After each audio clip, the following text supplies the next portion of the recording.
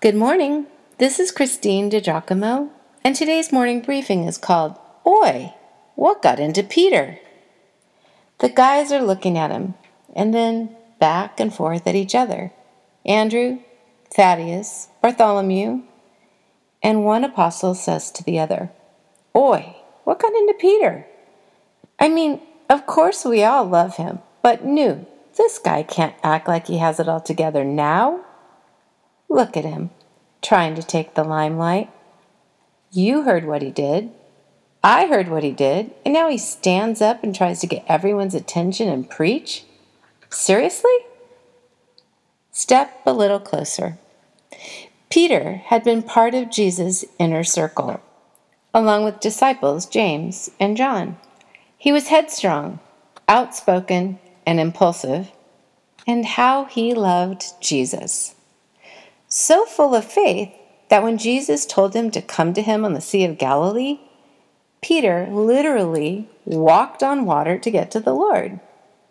And yet, even when Jesus warned that he would deny him to others, Peter was so shook up by Jesus' arrest that he did indeed deny his relationship with the one he adored, not once, but 3 times. From his spot on the hillside, Peter watches Jesus ascend into heaven. You'll remember in Acts chapter 1. And wonders again what will become of himself. But this time, he remains faithful, convinced of the miraculous resurrected Lord Jesus. As the 120 expectant folks gathered together in the upper room, we find Peter among them. They are waiting as Jesus had instructed and are suddenly impacted by the coming of the Holy Spirit. They first hear, then see and feel the Spirit's presence. And strangely, they begin to speak in unknown languages, unknown to them, but not to the Jewish pilgrims who had traveled to Jerusalem to observe Pentecost. A crowd of the observant Jews gathers beneath the window and hears the good news of the gospel in its own tongue. Nothing short of amazing. Some accuse the messengers of being drunk, though Peter will not stand for that. If you can, open your Bible to Acts chapter 2, verses 14 through 41, and take a look at what he has to say. When I was a sophomore in high school, I was in an all-school bicentennial play, commemorating the 200-year anniversary of our country. My role? Oh, I was the town crier. I rang a bell, hollering, "Hear ye! Hear ye!"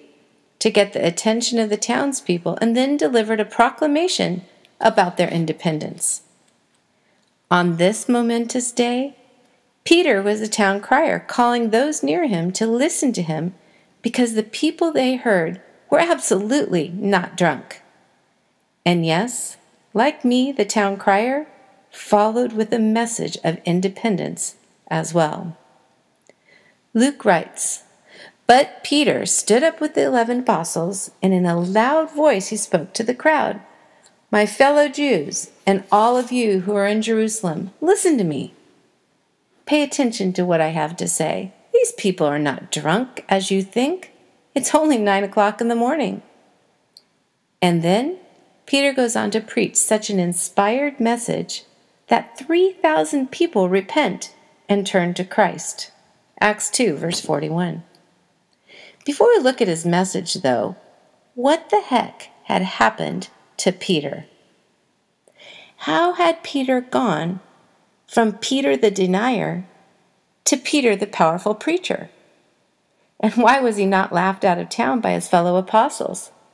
After all, they knew all about his failure. The reason is that Peter intentionally did a few things really well after he blew it. Things that speak to me, actually. First, he humbly restored relationship with Jesus. He did not allow his moral failure to keep him separate from God. Second, from the closing verses of the Gospels, it appears that Peter stayed in community. He did not isolate or hide because of guilt or shame. The third thing that Peter did was he allowed himself to be teachable and obedient to Jesus when told to wait in Jerusalem. He did not take off like a lone wolf. So, restored relationship with Jesus, stayed in community, and was teachable and obedient. Because of these things, Peter was in the upper room when the Holy Spirit came and filled the believers. And being filled with the Holy Spirit radically changed him.